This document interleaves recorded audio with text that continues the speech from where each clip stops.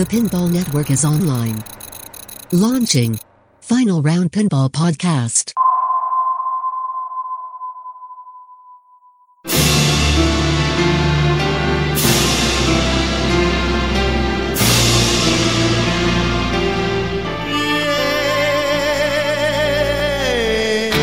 It's player versus player and player versus machine. Welcome to the final round.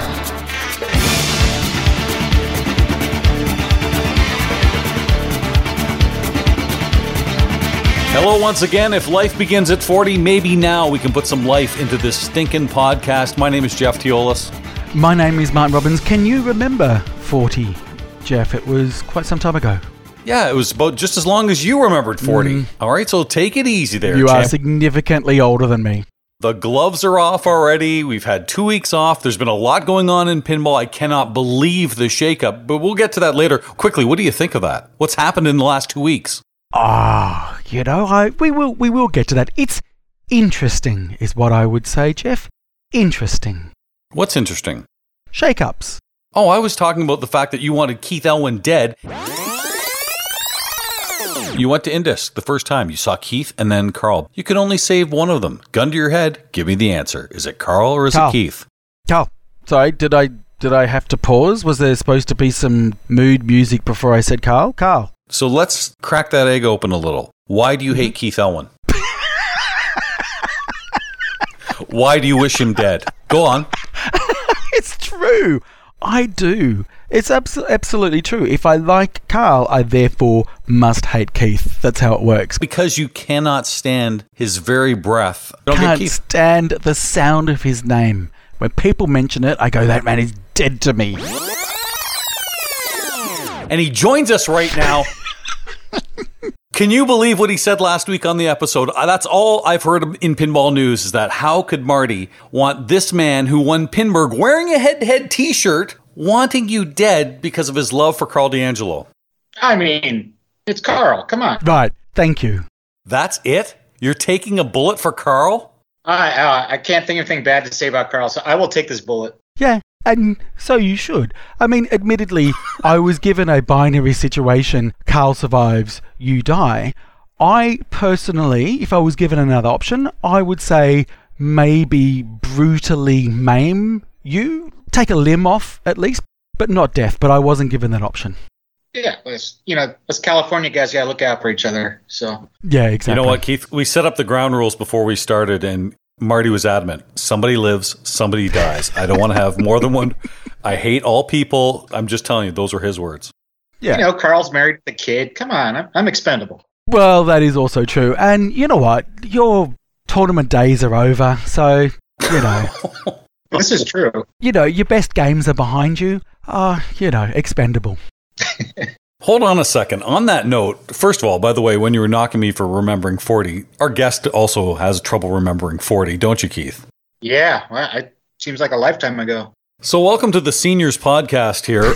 Your tournament days being over, what is over, and especially by the time it matters for something like World Championship, the Pinburg decay. Now, what I mean by that is anybody who did very well at Pinburg, and we're talking the Keith Elwins, the Raymond Davidsons, Escher Lefkoffs, Carl D'Angelos, all these wonderful players. Josh, did he ever win it? No, he was close. Anyway, those people have all watched their Whopper points just disappear and disappear. And by the time the Whoppers kind of really matter for the next IFPA World Championship, all Pinburg points will be gone. That's a big loss. I know how much that event meant to you. And it's just every time we get to this anniversary, it's a sad reminder of how great that tournament was. Yeah. I mean, I'm still sad. Definitely my favorite event. And without it, kind of lost my drive to compete, honestly. Yeah, that's pretty full on, but I can understand it. It meant so much to so many people. Obviously, you were very successful there time and time again, but also it was a really good meeting of a lot of people, 1,000 obviously, and supporters. So you do miss that yearly reunion, I guess. Yeah. It's not anything to do with success. It was people you see once a year. It was pretty much a 4-day party. The tournament was structured so when you had breaks, so you can plan, meet different people, different things. It was just such a great event. I think one of my favorite things about the event, certainly the incredible organization that Doug, Elizabeth, I'm forgetting names, of course, Fred Cochran, the Rapogles, the Hendricks, all these wonderful people that give up a lot of their own time to make this happen. That is very, very special. And Keith, you and I have talked off air at tournaments and things like that about what makes tournaments so special and likable. And it's obviously the social aspect that we just talked about, but really it is that organization. You just said it. You know when you're going to play. There's not a lot of waiting around.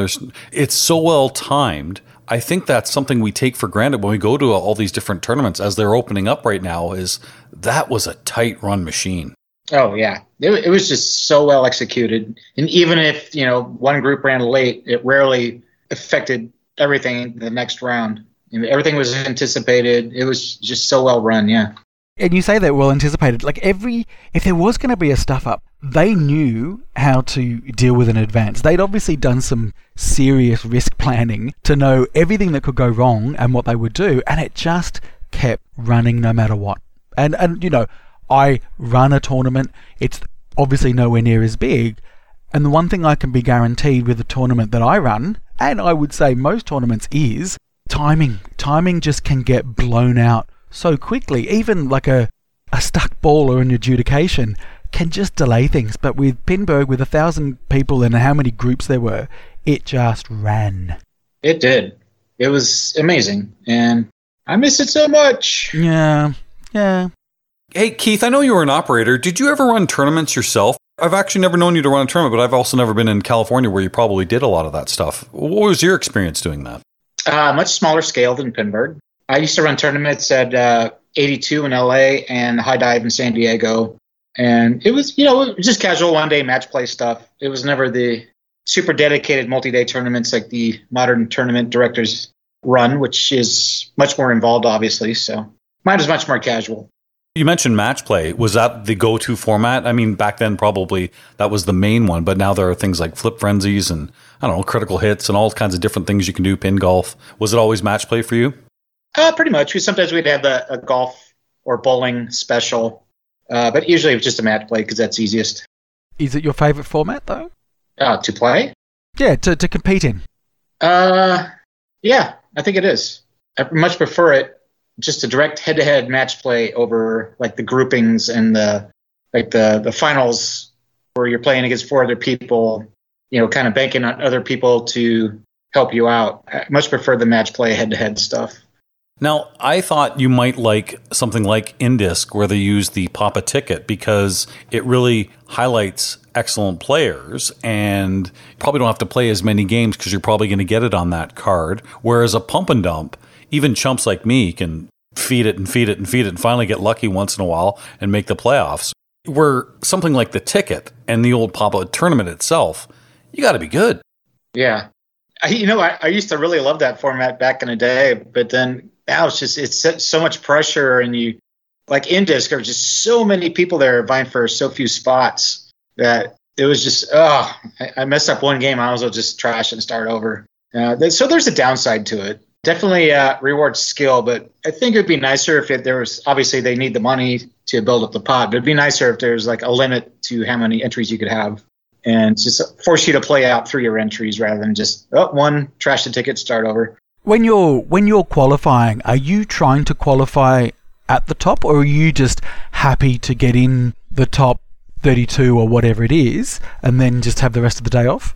It would depend how confident I am on the entry. If it was something, if I didn't have any really bad scores and I knew even if I don't play again, this will be like a top 8, I'd play for the bye more so than the top spot. So top 8 or top 4, whatever the bye was, that would be my goal. I've seen you drive a few buses, which means for those listening, you've been the top qualifier, which means you get to pick maybe the bank of games, the game selection, the order, whatever you really choose.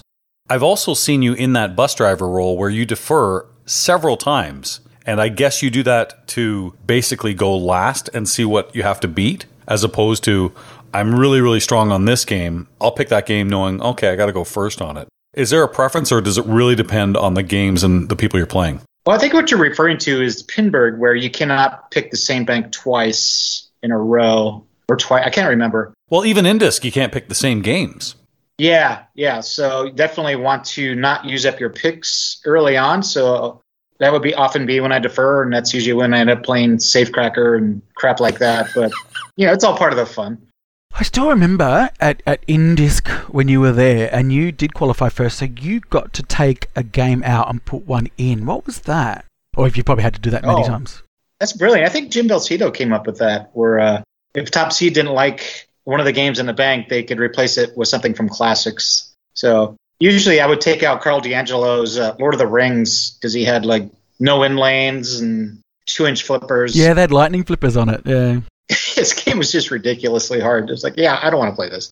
Yeah, I think that was the one that you took out. Marty and I talked about some games you just loathe playing, and I'm not going to say them because I don't want to offend anybody. I know some of the games you can't stand, but how do you get through that mindset? Especially like a Flip Frenzy where you really have no choice of what you're playing. You're in a tournament and you're like, this game comes up. Like, I'm defeated before I even play. I know what to do. I just don't have fun playing the game.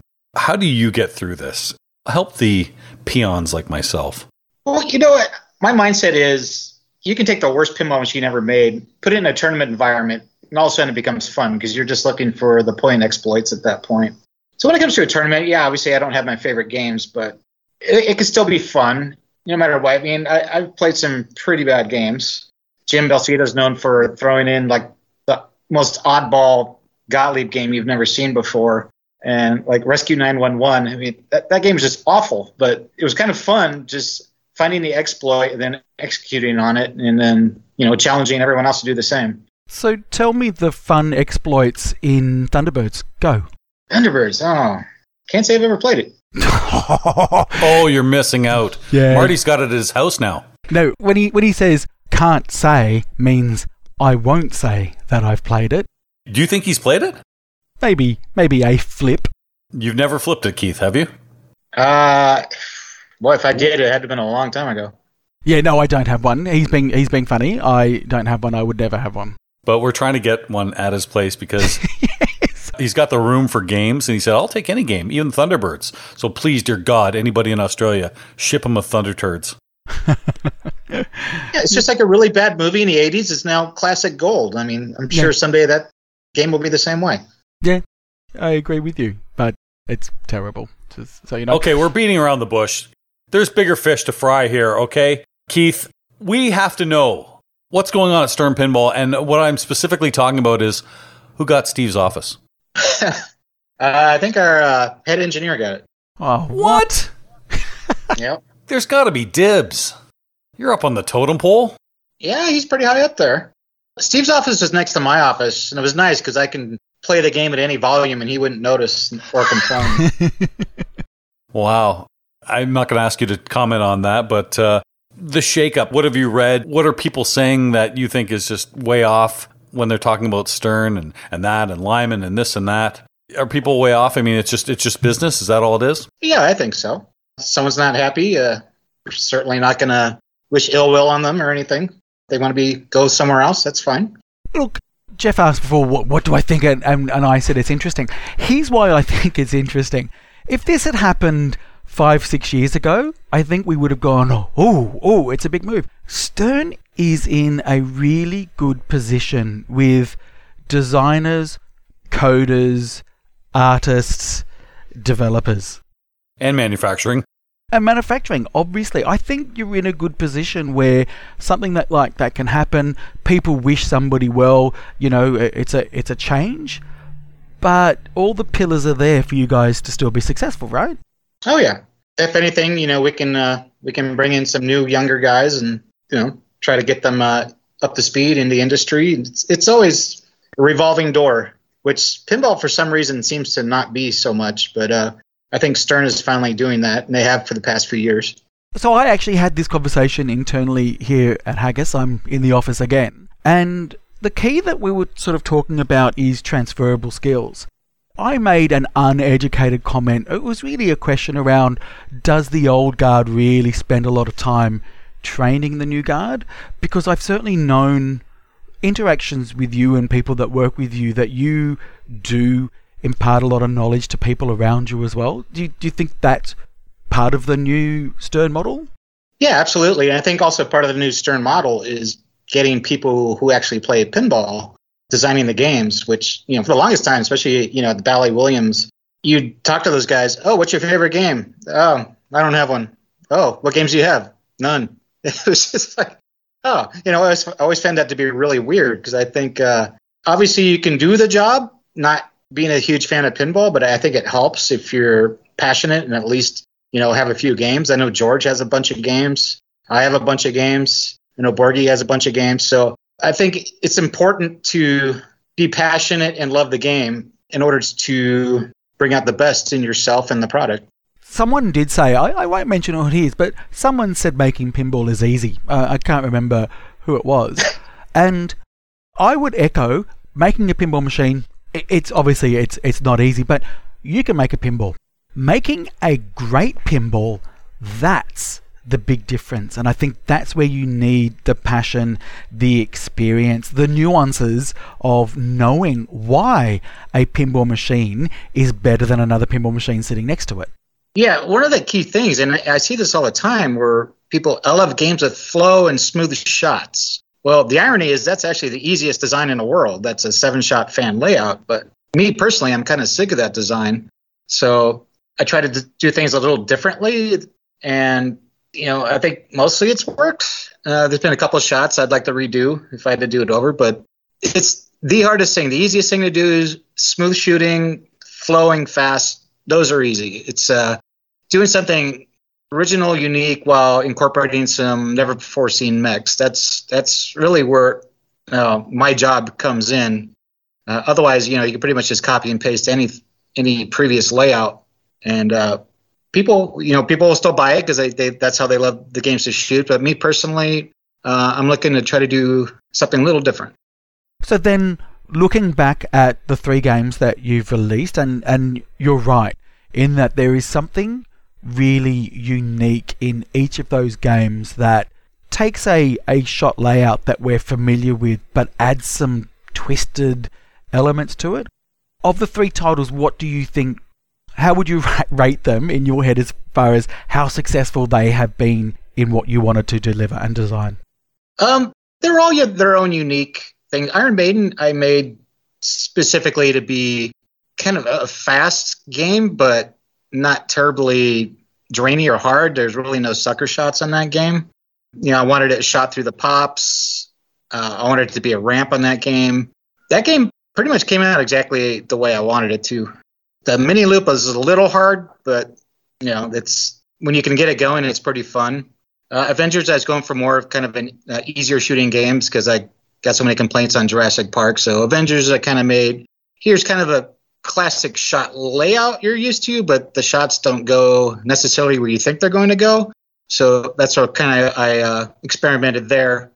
Jurassic Park, I just was like, hey, this is a layout I want to do, and I wanted to have shots off to the sides and the helicopter ramp. That's all stuff I just thought of, and I thought it worked pretty well. There's, obviously if I could redo that O shot and make it a little wider, maybe put a blue nub there or something, I would have done that. But I'm actually that's the only game I own of the 3, so that's kind of my favorite. Jack Tadman, who once won Intergalactic, and he's a great Canadian player, great world player too. He and I were playing a bunch of Jurassic Park last Friday at Cabin Fever in Toronto, and we were just talking about Keith games. And I knew you were coming on the program, and I just said to Jack, I said, what I love about all Keith's games, you have to shoot all the shots. Jurassic, for example. You got to hit all chaos at one point. You can't avoid that. You got to get in the pops. You've got to hit the upper loop, the side shot. You've got to hit everything in that. You've got to hit the control room. You've got to hit the raptor pit. There are a lot of games, and you and I were kind of hinting towards a few of them, where the flow games and whatnot, where you can play the entire game with maybe 3 shots and not have to hit anything else, maybe because of code, maybe because of points. You can't do that on a Keith Elwin game, and that's what I admire, and I think that's a big focus of what you do. And I was saying to Jack, too, and I don't know if you can do it on Jurassic. I'm trying to think where you can do it. I mean, obviously you can on Iron Maiden, but Jurassic, I'm trying to think of a shot you can successfully backhand. Maybe the raptor pit, depending on which model you've got, but there's not a lot of backhandable shots, and certainly on the fly, like repeatable ramps kind of thing. I hate flippers. I know you do. I love it. The only thing I hate more than that are the plastic inlanes. And you hate it because it's chopping wood, correct? I don't like the way it feels. To me, the flippers that are aligned high in order to backhand shots, I just don't like the way they feel.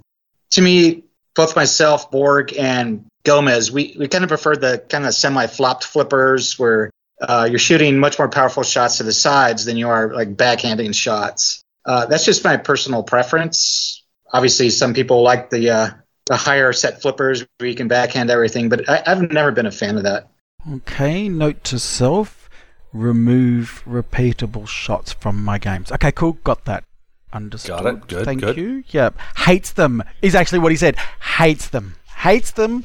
Hates everything that I'm going to do. Yep, cool, I get it. Mm-hmm. Now you wonder why I want you dead, right?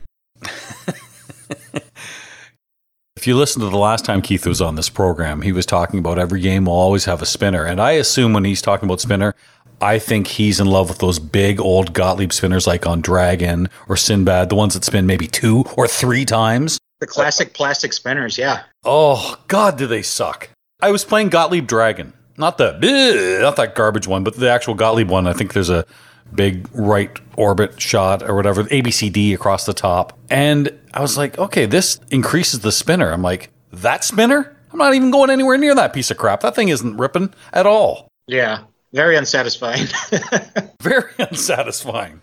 So going back to the point that Jeff was saying about the games that you have where you play around the table, I've made this comment. Obviously, we talk about you all the time behind your back, Keith. I'm sure you expect that by now. But people have been trying to understand why you've had 3 really successful titles that are still at the top of the charts on Pinside. And my take has always been that I've felt you have been instrumental in developing the game with theme, layout, and rules framework. So therefore, you have this integration that's happening all at the same time, as opposed to doing a layout, giving it to somebody else and saying, here, now make a rule set out of this. Would you agree that that's probably the secret sauce of yours? I think it definitely helps, especially when it comes to the toys. Yeah, a lot of times the game designers will put on a layout and throw a bunch of inserts out there, and then it's up to the programmer to figure out what to do with those inserts and what to do with the rules. So, yeah, I have a really good working relationship with Rick Nagel, my coder. So, I'll go over him when I'm designing a game. I'll say, hey, I want this to do that. Is this possible? And he's like, oh, yeah, no problem. So I'll go ahead and keep that design. Where if it's something, he said, I don't know if I can consistently get that to do that or something, then I won't do it.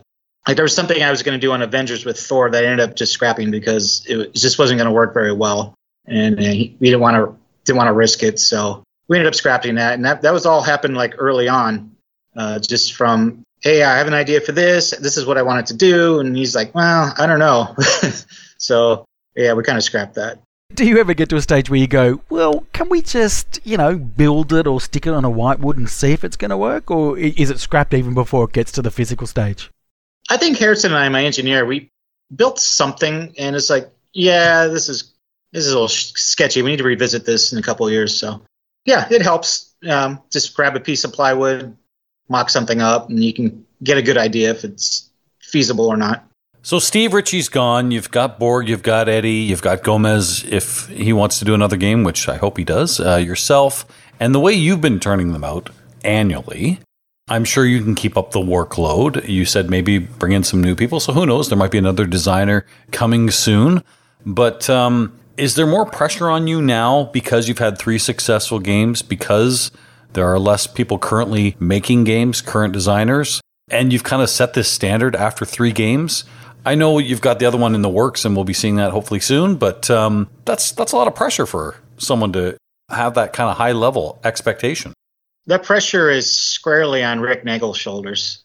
He's the one cranking out code 24/7 for 3 years straight now. So, yeah, I mean, thanks for the compliments, but that's more on my team than myself. I can probably design a playfield every 3 months if it needed, but those are the guys that actually have to do the engineering and programming of this stuff, and that's sort of the time-consuming stuff comes in.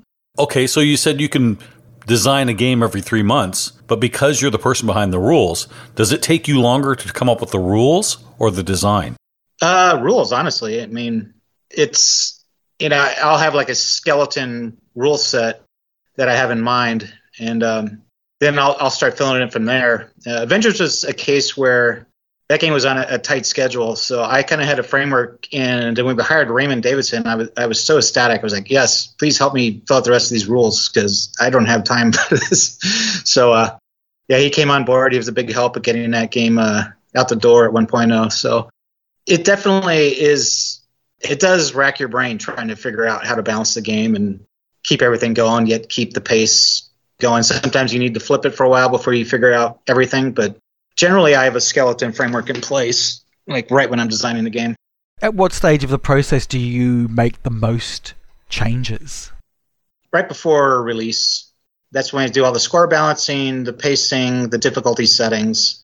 All that stuff is probably like a month before release. Would that be then your busiest time? Well, it is regardless, but yes. What's it like for you in the cycle of the game when a game first comes out? So, okay, we're going to see the stream. It's going to go to production. I assume at that point you're on your next game, but you're still watching for bugs and this and that and manufacturing, production, all those kind of things. And you can probably tell us, there were probably some production changes too when Avengers came out with the premium and LEs with the subways and things. We talked about Led Zeppelin. They changed the kind of bracket on Electric Magic. I think there were some things done on Avengers after the first run, correct? Correct. A lot of that falls on the engineers. So in this case, Harrison to grab whatever they're having an issue with. He'll grab the part. He'll grab me and was like, "Hey, this is the problem. I think this will fix it. Are you okay with this?" And I basically just say, "Yep," or "Nope, that looks terrible." It's something we'll do together. And it's obviously not most convenient, but it's better to catch it early than ship 1,500 games out or whatever with this problem. So yeah. I guess what I'm trying to compare to, if for those people that have maybe ever been in theater, they do all these rehearsals and once the production starts, all right, opening night is this night, the director then backs off. They have nothing to do with it. And the show may run for months and whatnot, but the director's out of it at that point. So is that kind of the same for you as the designer? Once it hits production, it's now up to the engineers? Not entirely. I wish. But so usually like the first 100 or so of each game, Pro, Premium, LE, we're out on the line, making sure they're getting put together right. And then after that, they pretty much have it down. And then I can start focusing on doing CAD work for my next game or rule structure, whatever it is I'm working on. Okay. Marty, you still there? I am. He's taking notes. Well, look, I took notes last time I spoke to you. You just didn't know. Every single designer that's been on this show, I have been taking notes. Don't you worry about that. No, but it's interesting you should say that because Celts are going out the door at the moment. We're full on in production. They're being delivered, and I'm spending a lot of my time actually just dialing in the games and play testing them and just making sure that they go out perfect until that time where I go, right, everybody, how I want these games set up. Go crazy and I can back off. Yeah. I mean, you got to train these guys. Okay, this spotlight highlights this spotlight highlights that, and they do this for a living, so they'll pick it up pretty quick. But when they first have on the line, they have no idea what they're supposed to be dialing in and what they're supposed to be checking. So it's up to me and engineer to guide them, and then once we feel like they're all right, they got it, yeah, we can start working on the next game. You produce a high volume of games there, and the manufacturing at Stern is top notch. You can't be playtesting these games when they come off the line, or the first batch, maybe a few of them. Like, what kind of playtesting is done on them? I don't know when that stops in the manufacturing process. Well, we have dedicated playtesters in Final, but then, like I said, if it's the first 100 games or so, then either myself or the engineer will play a glass off, not a full game, but we'll shoot every shot, make sure everything's working, make sure everything's dialed in the way it should be. And then, if there's something that's not, then we'll point it out, and then they'll kick the game back and take care of what needs to be taken care of. Yep. Yeah. Very familiar with that process. You don't do little tweaks yourself?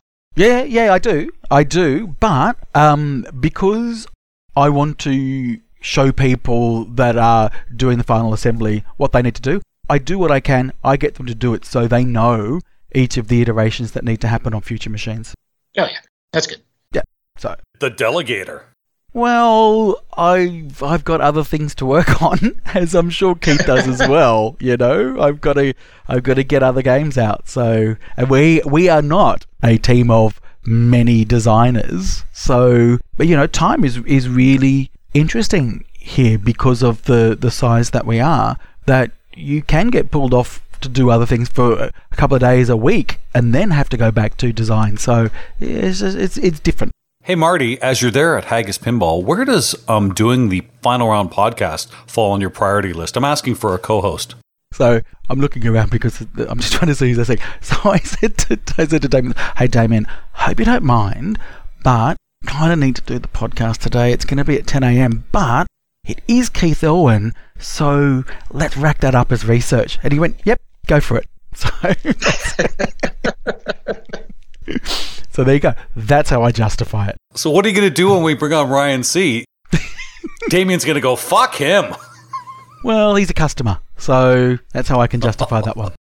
Oh, I miss you guys. Almost dusted off my shirt. Well, we are going to do, I think we are going to do our annual Christmas special. So at least you got the bonus episode last year. Oh, okay. So obviously you didn't hear that. Missed it, obviously. I miss them too, Keith. That's why we bring on Ryan every 5 or 6 shows too, because you won't find a bigger fan of head-to-head than myself. So this is the closest I can get to it is on a semi-monthly basis, and then bringing on Ryan. So yeah, I'm right there with you. I think a lot of people are too. So I say this all the time. I don't miss it because I still speak to Ryan. It's everybody else that misses it. Just turn on record when you speak to him. That's probably what it is. I mean, we still do have very hilarious and extremely inappropriate and puerile conversations. But you're right, we probably just need to record it. Do it. Yeah. Do it. For sure. Okay, so Keith, we know that you're busy. You know that I don't ask about anything upcoming. But let's just talk about some of the rumors that people are saying. Not myself, not Marty, and I'm not even going to be specific. I'm going to let you address some of the things you've heard from people, because other podcasters, other streamers, they'll all speculate, Keith's got the next game, or it's going to be this, or, you know what, that's fine. It may be true, it may not be true. No one knew about Avengers. That came out of nowhere. So the rumors were all bullshit back then. So what do you think of this when you see people? I mean, is it just they're looking for something to talk about? It's fodder? It's some sort of content for podcasts? What do you think of all this? Yeah, I think it's content for podcasts. 100%.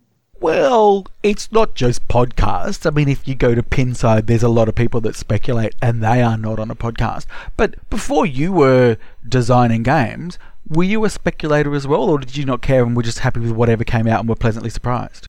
Well, I remember when the Stern Pirates of the Caribbean was the next rumored game, and it was delayed by months and months, and everyone was just on edge, waiting to see this thing.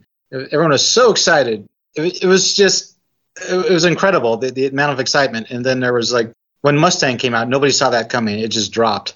Yeah. There was like extreme both ends of that. And, I don't care. It's fun both ways. Like, it's fun to get excited for a new game, but man, with all the supply chain issues, I don't think any manufacturer can promise any game at any time these days. It's that bad.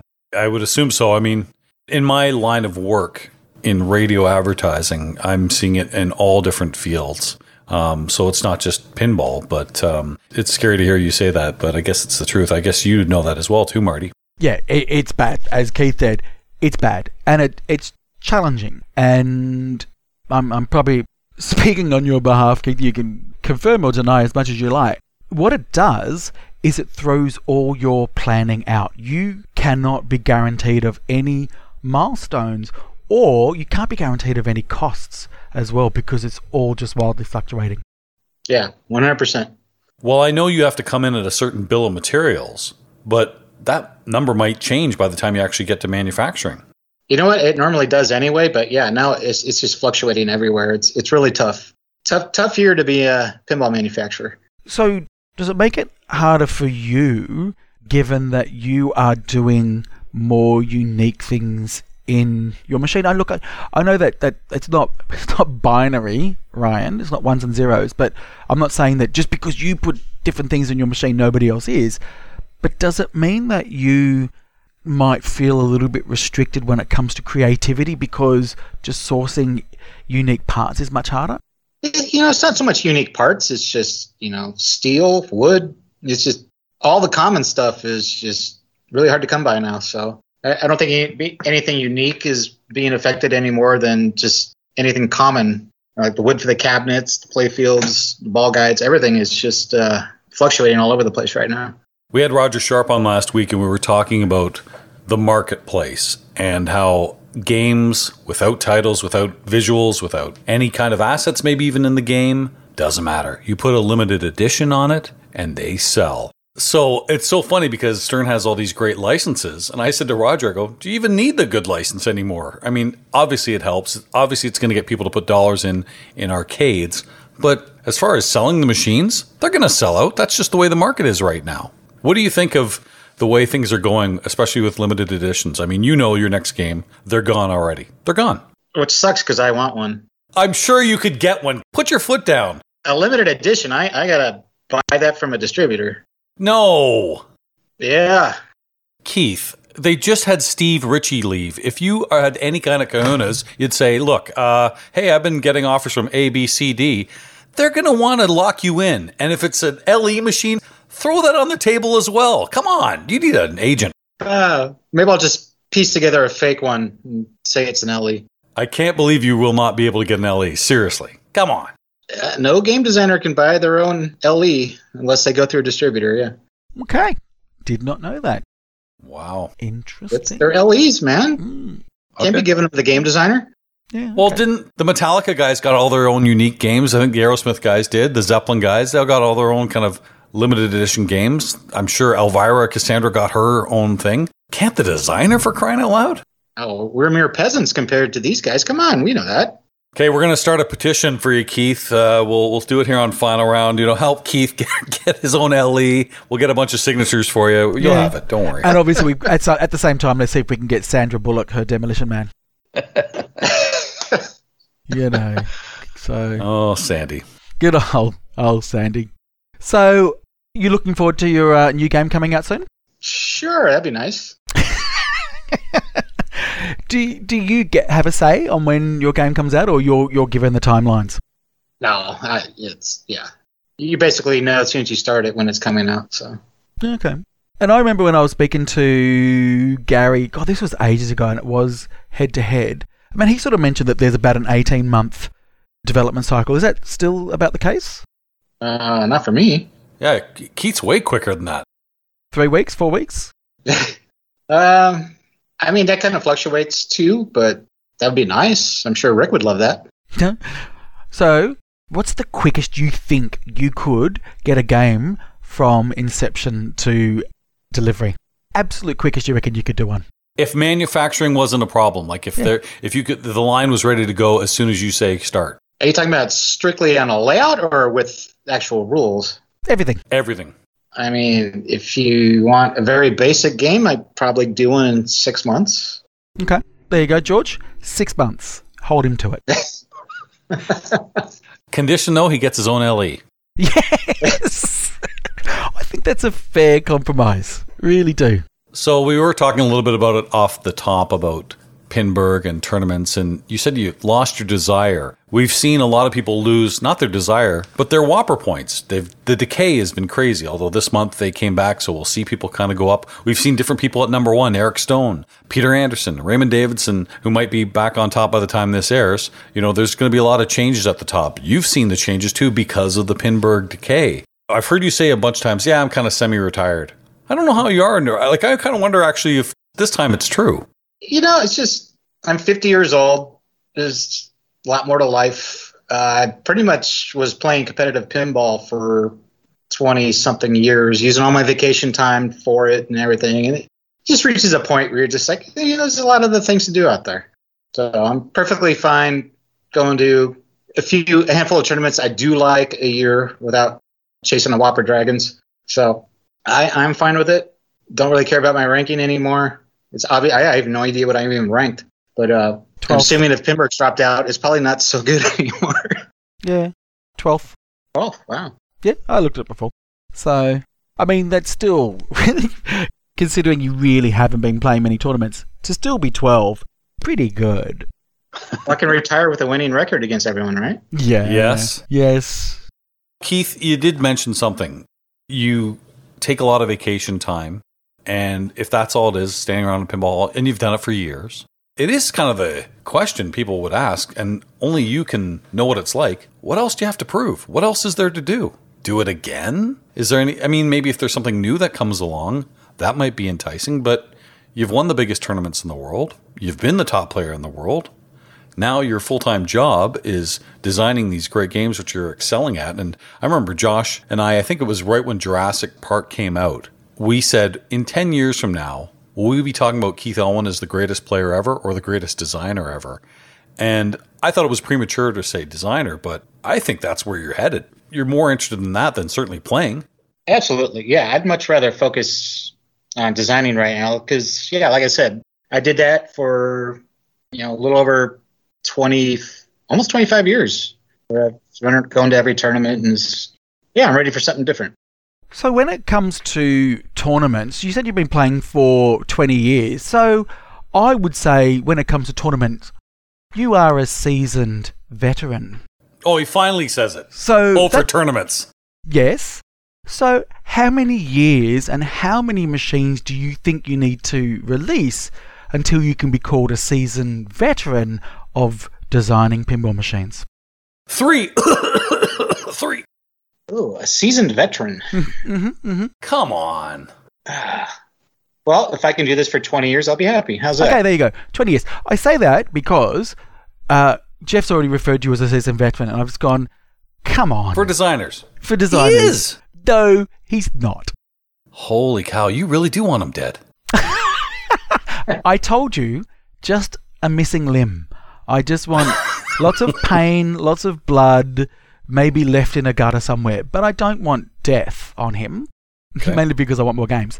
But you have, obviously, you're three of three, right? 3 games have been fantastic. And just so you know, I didn't get Avengers because it came out when I was unemployed. But of your 3 games, I've owned the other 2. I miss them. I actually miss them. And do you know which game I miss the most? Which just bewilders me sometimes. Maiden. I miss Iron Maiden. Yeah, it's. I have one in my office still. I won't let anyone take it. It's. I really enjoy playing that still. Would you ever want to make an Archer version of it? Oh, that show's just kind of dead now, though. Yeah. Okay. I told you when we were on that I sold it because the music was just driving me absolutely insane.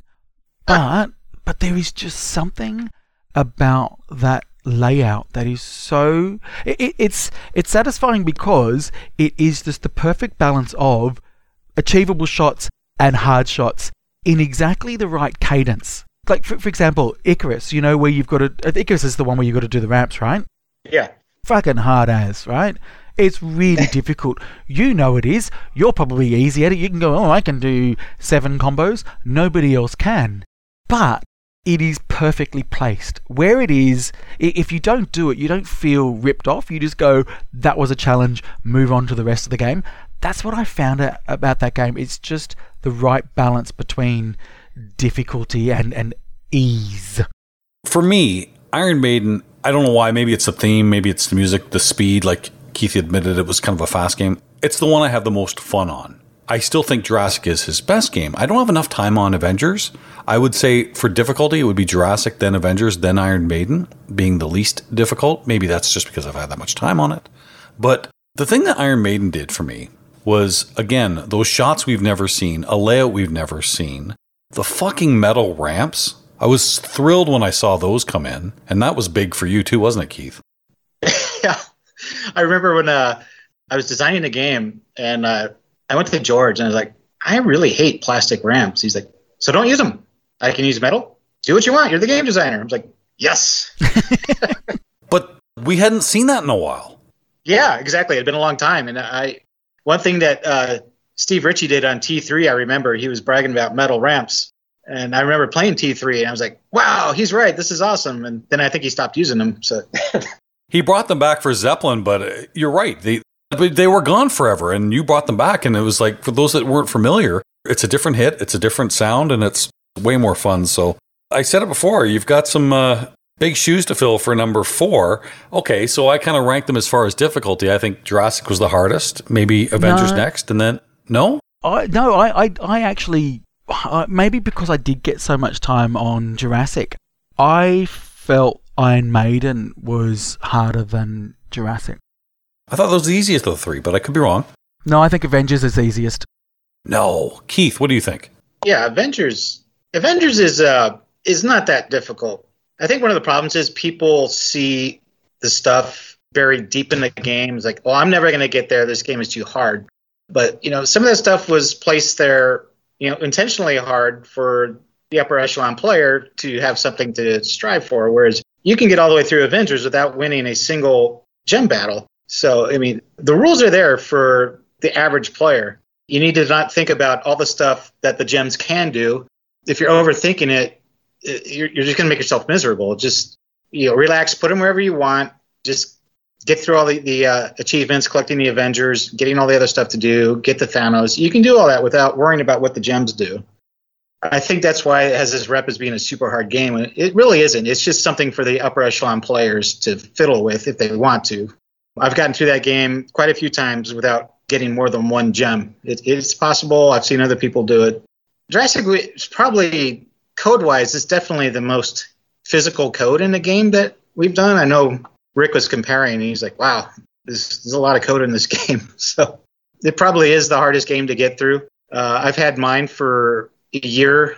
I don't play it a whole lot, but when I do play it, I'm pretty stoked when I get to, not Nublar, but just when I get to the visitor center, just because it's been so long since I played it regularly. For a while, it was super easy, and now that I play other games that don't just play that 100% of the time, it became a lot harder. So, yeah, I could see why that would be the hardest. Where will game number 4 fall as far as difficulty? And something I'd like to ask designers, especially people making rules, will it be easy to understand? How intuitive will this game be? It's very intuitive, and it's probably on the level of Maiden. Okay. It's kind of a similar rule structure as Maiden.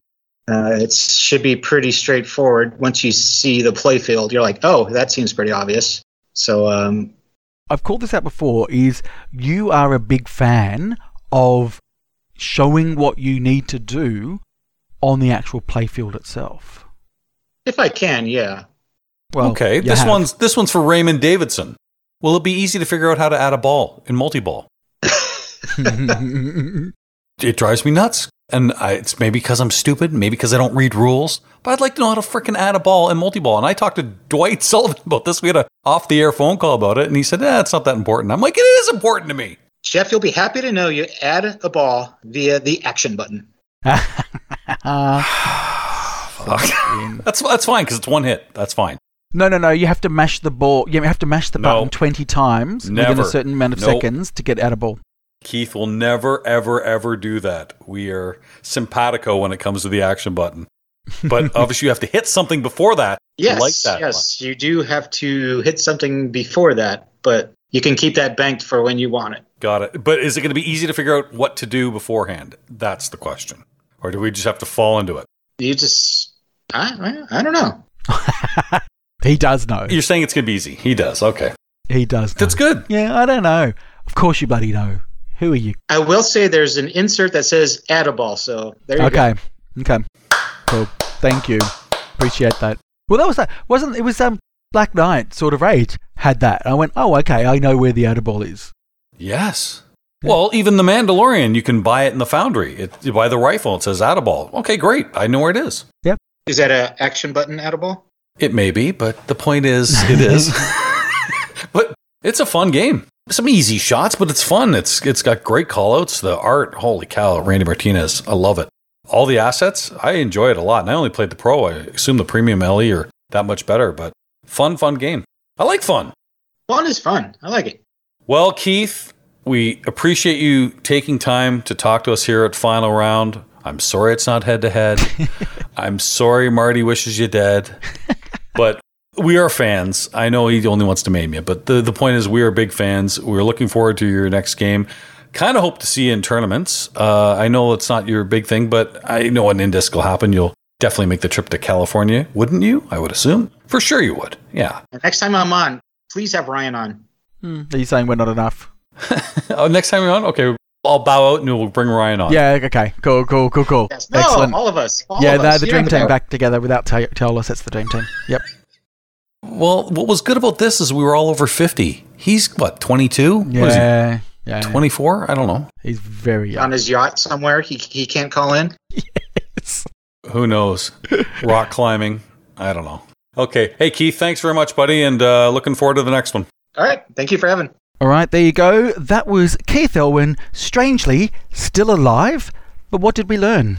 I don't know what I learned, really. I am surprised at the backpedaling, if I'm being honest. I mean, last week, you wanted him dead, 6 feet under.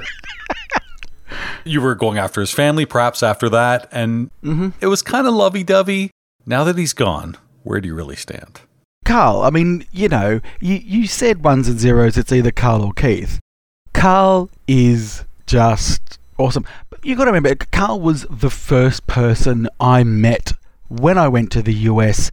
He was just so welcoming and so nice to me that I think that's what tips it over, is just that first impression, and me being really quite anxious going to an event with all these stars, pinball stars, and he was one of them, and he was just really nice. A close second was Jim Belcito. He was also freaking nice too. Yeah, but he's not in the boat. There's no way. He's not on the boat. No. He's on the bay looking at the boat, cheering it on.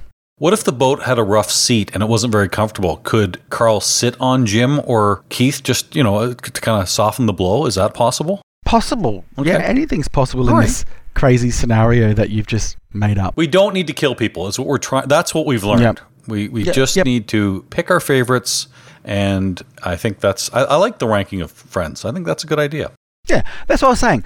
I don't necessarily want people to die, but I'm absolutely fine with immense pain. Sure. Yeah. Who isn't? Yeah. Yeah. Speaking of immense pain, I did catch one of your streams, by the way. Yes. And you're back on it, baby. The gin was flowing. I enjoyed it. So we did have Brent who wrote in saying, wasn't Marty supposed to be not drinking for a year? No, that's not true. I'm not to drink for a month, and I'm starting that month next month because I've only just got back into streaming. I just want to, enjoy myself a while. But next month I will not be drinking. Listen to Cleopatra here, Queen of Denial. Oh, I see what you did there. It's one of the worst jokes ever. But the point is, yeah, you're right. You haven't been streaming for a while, and you did say, I want to do this once I'm back into streaming on a regular basis. So it seems like you are. So, all right, I'll cut you some slack. I mean, I went cold turkey with my stupid reach around that someone bought, but, there's ways around it. No, because so many people keep saying to me, why is it that Jeff is not meant to mention coming to Australia and winning the Pinball Profile World Tour? See, I can mention it. What'd you say? Sorry, I missed that. And everyone's like, he constantly mentions it. I'm what? Like, yeah, I know. He might not say it by word, but he constantly mentions it. No idea what you're talking about. Yeah. That does kind of bring up another topic over the last 2 weeks. Thanks for asking, by the way, Marty. I know you don't care, but I played in my first competition, IFPA competition. It was a flip frenzy, and it was a lot of fun to get back into it. We were all wearing masks and limited. The games were certainly spread out, and it wasn't full capacity, but it was fun to get back out there again. Okay. How did you go? Yes, I won. All right, yes. Is that the reason why you're bringing it up? Yeah. No, I bring it up because it was not only did I play at Bluffs Pinball just east of Toronto, but I got to go to Cabin Fever a couple of times. I mentioned that with Keith, and it was nice to play some pinball on location. And I know a lot of people listening are getting that opportunity. You, Marty, myself, we haven't had those opportunities, and hopefully we will have more of them in the near future. But that was kind of my big thing. I really enjoyed that. But watching your stream, I was blown away. So for those that don't watch Melbourne Silverball, and judging by the numbers, it looks like a lot, the thing you like to do is go into this little musical number, if you will, halfway through. Do you want to explain what you do? So I do an intermission. So I've been doing that for a while. one of the last ones that was actually really popular was, so there's many Star Trek series, but there is a new Star Trek series called Star Trek Discovery. And in between each season, they do what's called short treks, which are these, 10 to 15 minute sort of mini episodes in that universe, but not part of the main story. And so I played these short treks as intermission, and people just love them because they're actually really interesting. But you know my age, I know your age. It's literally my age plus a lot of years. 2 weeks. That's still a long time. So back in the 70s, right, there were a series of shows created by two brothers called Sid and Marty Krofft. And probably their most popular show was HR Puff and Stuff. The other one, I don't know whether it was popular around the world, but the other one was Sigmund and the Sea Monsters. Yep. And I was, and still am, a massive fan of Sid and Marty Krofft shows. So I've got a box set pretty much of all their shows. So for intermission, I'm playing an episode from one of the shows that they did. Look, some of the shows that people would know, I don't know whether you know the Bugaloos. Of course I know the Bugaloos. They had a great theme song. Yeah, well, this is the whole thing. There was probably just as much effort put into the theme song for these shows than there was the rest of the show. The music on all of them were great. Dr. Shrinker, Electro Woman, and Dyna Girl. Oh my God, I love Electro Woman and Dyna Girl. But Lidsville is another one. And Lidsville's really interesting because Lidsville, the star of that show, is Butch Patrick, who was Eddie Munster, who's now, I don't know, he's probably 14 or 15 in this show. It's as trippy as HR Puff and Stuff, but it's this magician, he goes inside the magician's hat, and all of a sudden he's in this world called Lidsville. It makes complete sense, obviously. So, how much acid were those guys on? Because this is the whole point. I just watched HR Puff and Stuff just recently. I've seen it when I was a kid, and it came across. I'm like, gosh, I haven't seen this in a while. And I remember how much I thought the Witchy Poo character was pretty funny. Billy Hayes, who just passed away this year. But I remember Mama Cass from the Mamas and the Papas was in it as well. And I was like, I remember she had a really good song. I went back and watched it, and it was a great song. Just the whole Freddie and the flute thing, and just, that is, you talk about maybe Willy Wonka and what were they on, or some of the Dr. Seuss things. Well, Sid and Marty not only were on something when they wrote this, I think they were on something when they filmed it as well. It's something to see. It's all really trippy. Another one of my favorites, and I played this... What was the last episode I played was Electro Woman and Dyna Girl, an episode of that. And previously was The Lost Saucer.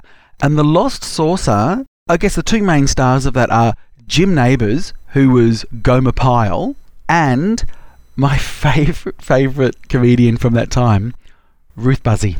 I was shocked when you said how much you love Ruth Buzzy. By the way, she's on Cameo. If you ever want to give Marty a special treat, get him a Ruth Buzzy cameo. You'll make his day. He will throw Carl in the water. He loves Ruth Buzzy that much. Everybody. I will throw myself in the water. Ruth Buzzy was just my go-to when I was a kid for laughs. I just loved everything that she did. She's a physical comedian in that she does a lot of funny facials, movements and body movements. That was her shtick. I think she might have also been in Laugh-In. Yo, for sure. That's where a lot of people certainly noticed her, and she's still active on Twitter today. So yeah, she was a physical comedian, but she's just as funny with words too. I follow her on Twitter. I think she's great. Yeah, she's hilarious. But here's the other thing about Sid and Marty Krofft.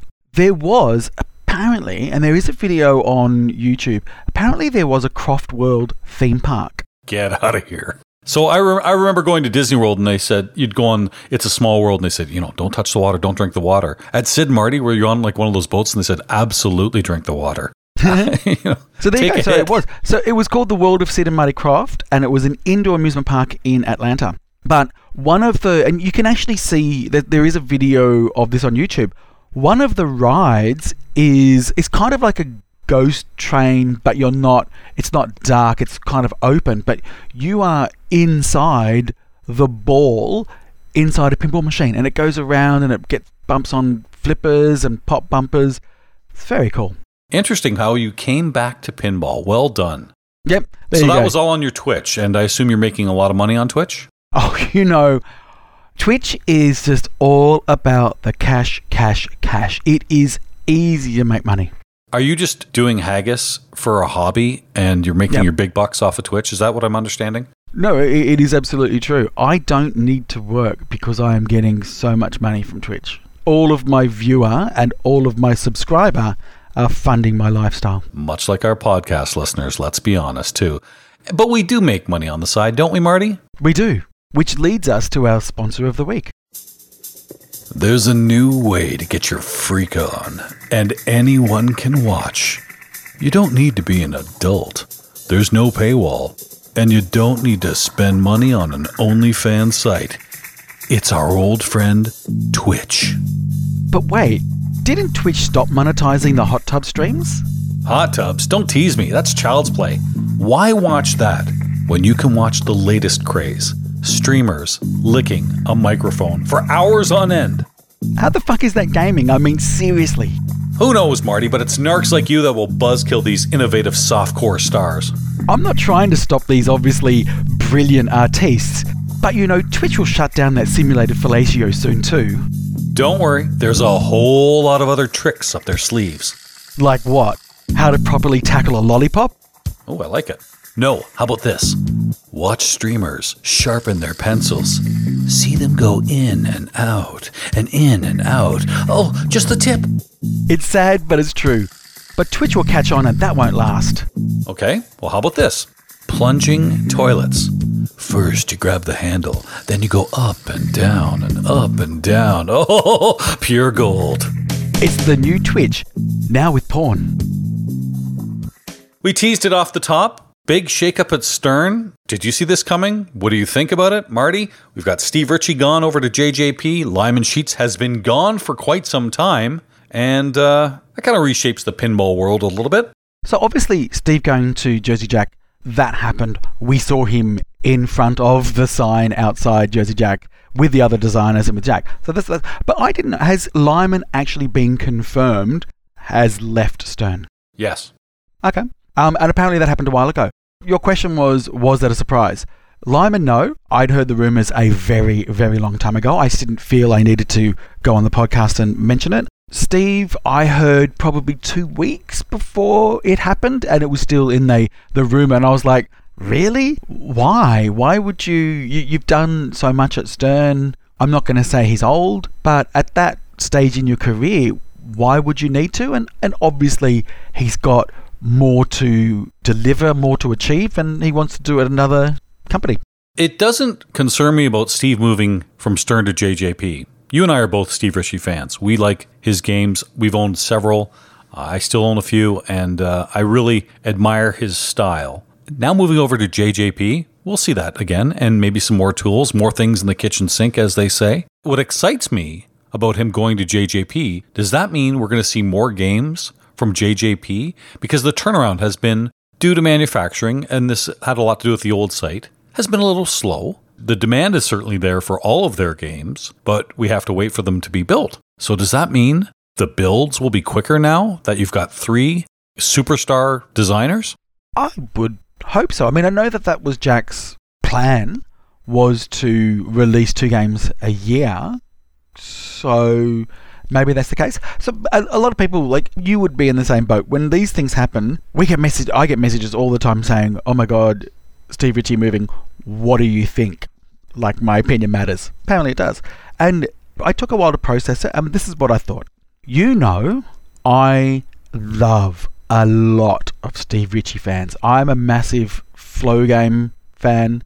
I've loved so many Steve Ritchie games. But there's a couple of things to note. First of all, his art hasn't been good for a while. That's not him. What do you mean? No. Well, besides Black Knight, which was really previous art that's just been modernised, a lot of his games don't get good art. I'm just saying that because that's what people say. I liked the art on Game of Thrones. A lot of people didn't. I liked the art on Star Trek. A lot of people didn't. Star Wars. A lot of people didn't like the art. I know it's out of his control, but he doesn't necessarily get good art. Well, I think at Jersey Jack, he will get good art. That's just what I say, he will get good art. Also, what Flow game does Jersey Jack have? They don't. Yeah. Maybe Wonka. But I wouldn't. I mean, there's a lot of stop and go there. But because of the combos, I would say Wonka's the most so much. Correct. So I think they could. I think there's actually a gap for Steve Ritchie's designs at Jersey Jack. That's what I think.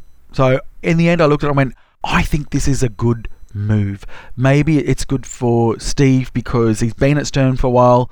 Maybe he just needed a change to freshen up and come out with something amazing. And I think it's good for Jersey Jack because they've got your stop and start. I think you've got a consistent hybrid model from Eric. I think his has a combination of stop, start and flow and complicated rules.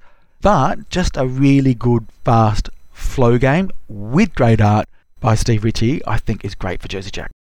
It'll be neat to see. I'm excited for Steve to be continuing to do this because he still has that passion. And I think there'll be some great things to come out of him from Jersey Jack. Do I think they'll miss a beat at Stern? Not without Steve because they've got other designers. But there might be a hole now. And who will that be? You know, kind of Keith hinted, whether it was on purpose or not, that maybe some new young blood. Well, that got me thinking, okay, are they going to hire a Scott Denisi? Even Steve Ritchie said on Pinball Profile, if there's one game he wished he made, it would have been TNA. Rick and Morty, that game I think was even better. So does Scott want to leave his full-time job for a company like Stern? Who knows? It depends where his head's at and if they want to hire him. What about Jack Danger? We saw him make that homebrew and haven't seen much of it since. He's definitely a very creative guy. And, you know, what's the 5-year plan for Jack? Does he want to be streaming? I haven't seen him lick a microphone yet, so there can't be huge money in that. As with anybody on camera, sadly, you can age out.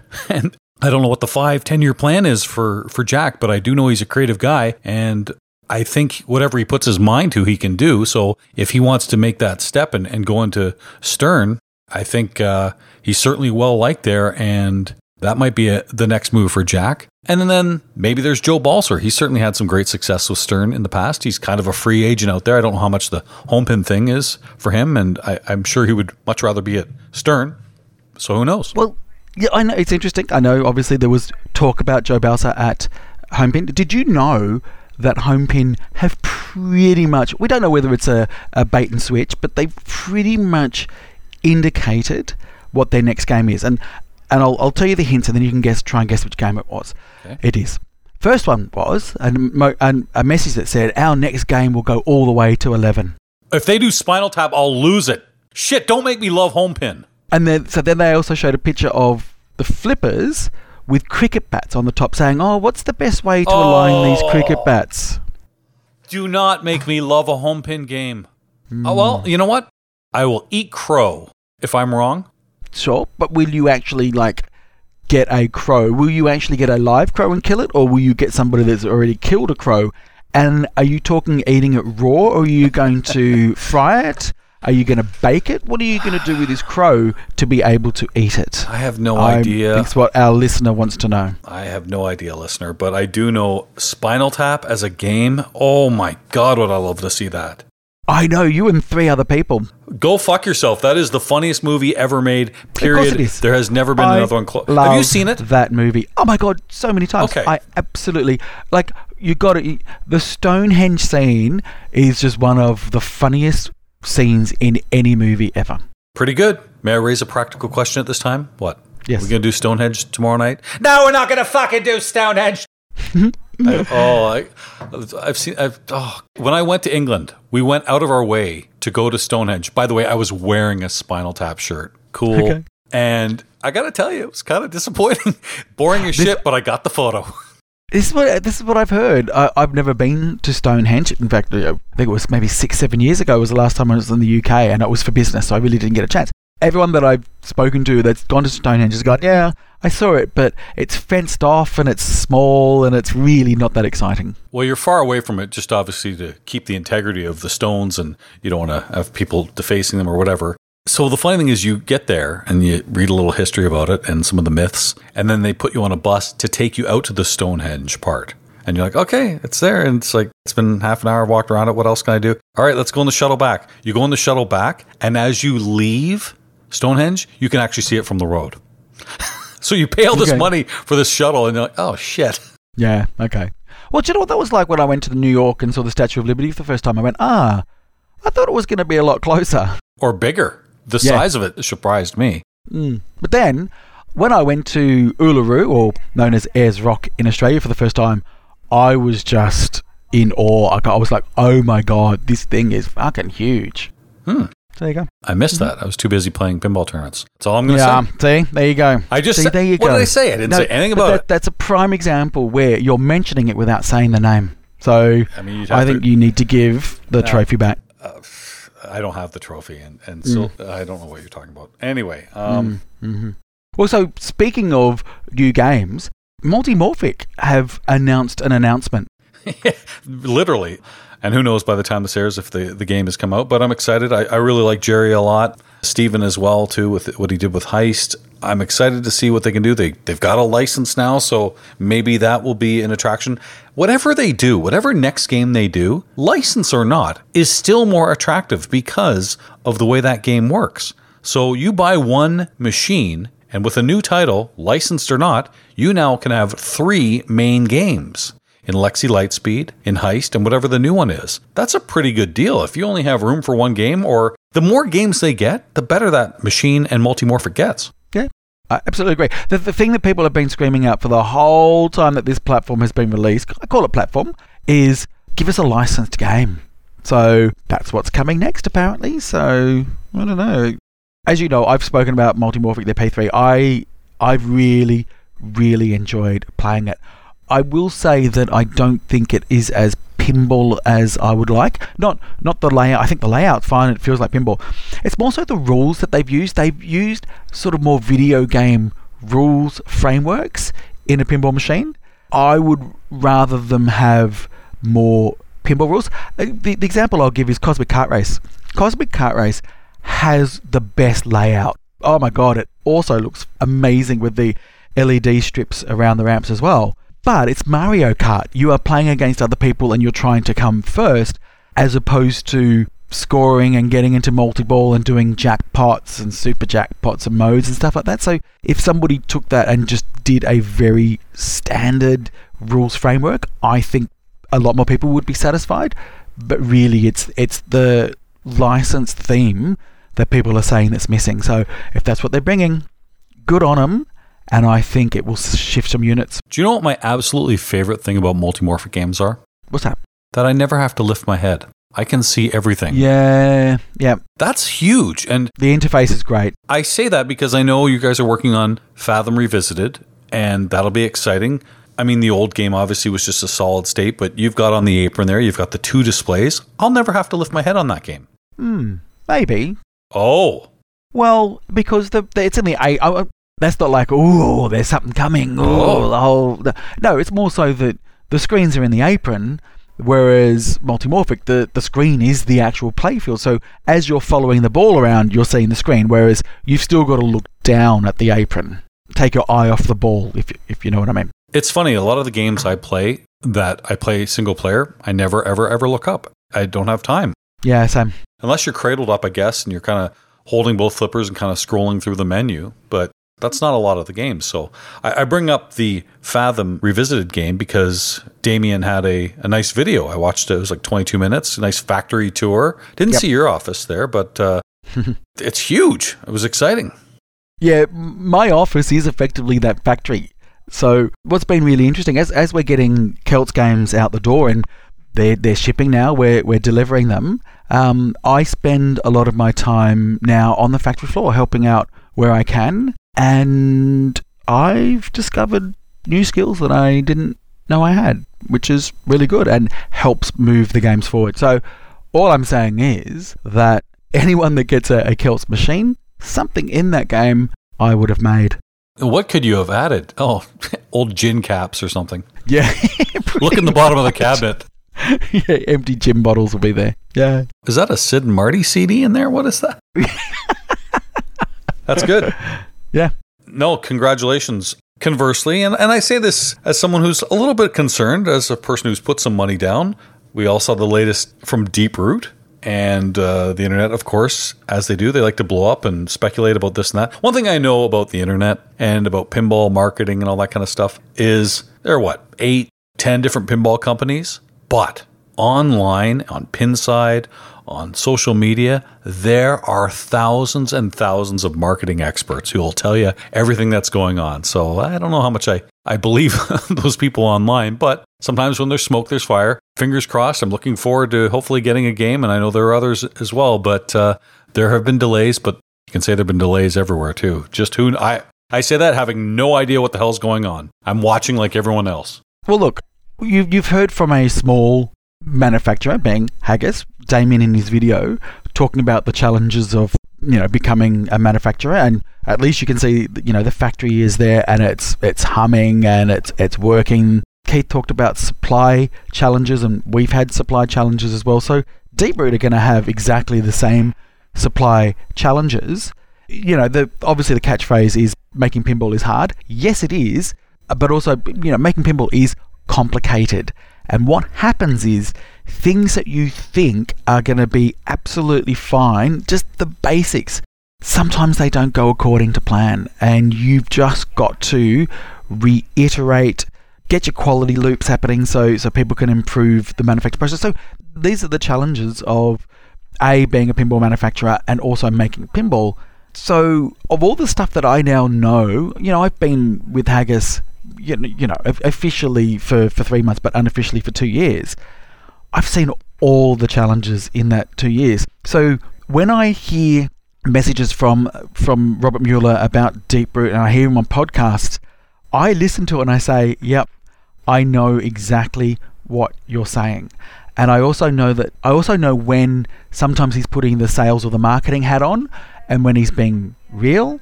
But I don't listen to all of that and think, oh, Deep Root, they're gone. I don't. I just think this is really challenging. They know it's challenging.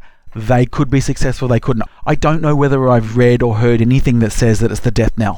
No, just people speculating. And everyone that's contacted me, I'm like, geez, I don't know. I know a bunch of employees there. They're still there. That's usually a good sign. Yep. They're still getting paid. That's usually a good sign. So the email we all got as Raza future owners was just, there's been some legal issues that they have to kind of take a back step for. But when you talk about manufacturing, you're right. I mean, Damien, what we love about Damien and Haggis is he's very upfront. Here's what's going on. Here's where, I'm not avoiding you. Here's what's happening. CGC, look at how long it's taken them. JJP, the supply has been difficult to get all the games out for Guns N' Roses. Understood. Same with Stern, with Mandalorian and everything else. It's like that across the globe, whatever company you are. So we cut some slack there. It's just, I think it's just people getting a little excited, not impatient, wanting to know some sort of timeline. So I guess there's some understanding there. But if any company delivers a game and maybe it takes a delay, when you look back at it 2-3 years later, are you going to be going, yeah, I like the game, but boy, I had to wait a long time for it? You don't ever say that. When I went to Australia with Anne, she's like, oh, it's going to be such a long flight. I'm like, Anne, when we come back from that flight, are we going to talk about, oh, that was a long flight? Or are we going to say, that was a great trip? You know what I mean? Like, yep. It's just the anticipation. Yeah, great. And I've used that sort of scenario. The example I've given in that is when I talk about Big Bang Bar, the remake. Because right now, we just go, oh, okay, there was, 120 Big Bang Bar remakes made, and they're now worth $30,000 to $40,000, right? At the time, the internet was crazy because there were massive delays and people were speculating that it was all going under and people were going to lose their money. Do you remember that? Or do you just remember the fact that Big Bang Bar has been made? No. And you could say the same about Big Lebowski too. Look at those guys. They're turning them out. Yeah. Yeah. And you could say the same thing about Predator. Oh, evil. Well, I know our friends at Loser Kid certainly like to tee off whenever they can, but and that's their right to do so. But it does bring me up to the next point. No one's going to die here, all right? But I do want to know Marty, because it is our new game. Every week we're going to find out who Marty saves and who doesn't make the cut. You're on a boat with Scott and Josh from Loser Kid. You can only save one of them. Who's it going to be? Somebody's got to go. They're both family men. This is a terrible, terrible game. Greatest game ever made. It's just the worst. Who does Marty hate? Okay, so I'm just going to try and work this through. So what I've got to remember is the first time I met Scott and Josh was at Kiddo's Brewery in Utah, and I think Josh had travelled 3 hours to meet me. So my initial thing is, well, that person likes me so much that they would travel 3 hours to see me, and Scott didn't. However... Or another way of looking at that is, what the hell else is there to do in Utah other than drive 3 hours? Just putting that out there. There's also that. Also, on the flip side, you've then got Scott. Scott is amazing with his vocation. And as we know, he's a doctor of some kind. Well, I think people know this story, but I was absolutely floored that every year he volunteers to go to, it's like Guatemala or something. Yep. And repair children's cleft palates. That right there is just the most noble thing. I like, I hear a lot of stuff on social media, but I actually had to reach out to him when I heard that. I just went, man, I just got to tell you that you're a freaking legend for doing that. And his attitude is like, well, someone's got to do it, and it gives me great joy, and I love, healing these children. And I'm like, oh my God, that is just freaking amazing. Which is why it makes it so hard that you've thrown him in the water and saved Josh. Yeah, that's right. Absolutely. Josh is who I'd save. That's all I'm saying. Sorry, children. You're just going to have to live life with a cleft palate. I'm giving Scott the vote. One, I'm not a big fan of the name Josh. I don't know why. But, I mean, Josh, here's how you can save yourself. If you go to Guatemala and repair some AC units, then maybe. Then maybe. I will bring it back. Oh, stop. That actually split my sides. I think that's enough. We've saved some people. We've thrown some people in the water, some companies. We've been dicks for another 2 weeks, and we'll do it again. And we'll find out who Marty saves next time on the next edition of Final Round. Where can people catch us? They can catch us on Facebook. Just look up Final Round Pinball Podcast. Our Instagram is Final Round Pinball Podcast. Our Twitter is Final Round Pin. And what's the other one? Gmail is finalroundpinball@gmail.com. Sounds good. Enjoy work at Agus. I will. Thanks, everybody. Speak to you soon.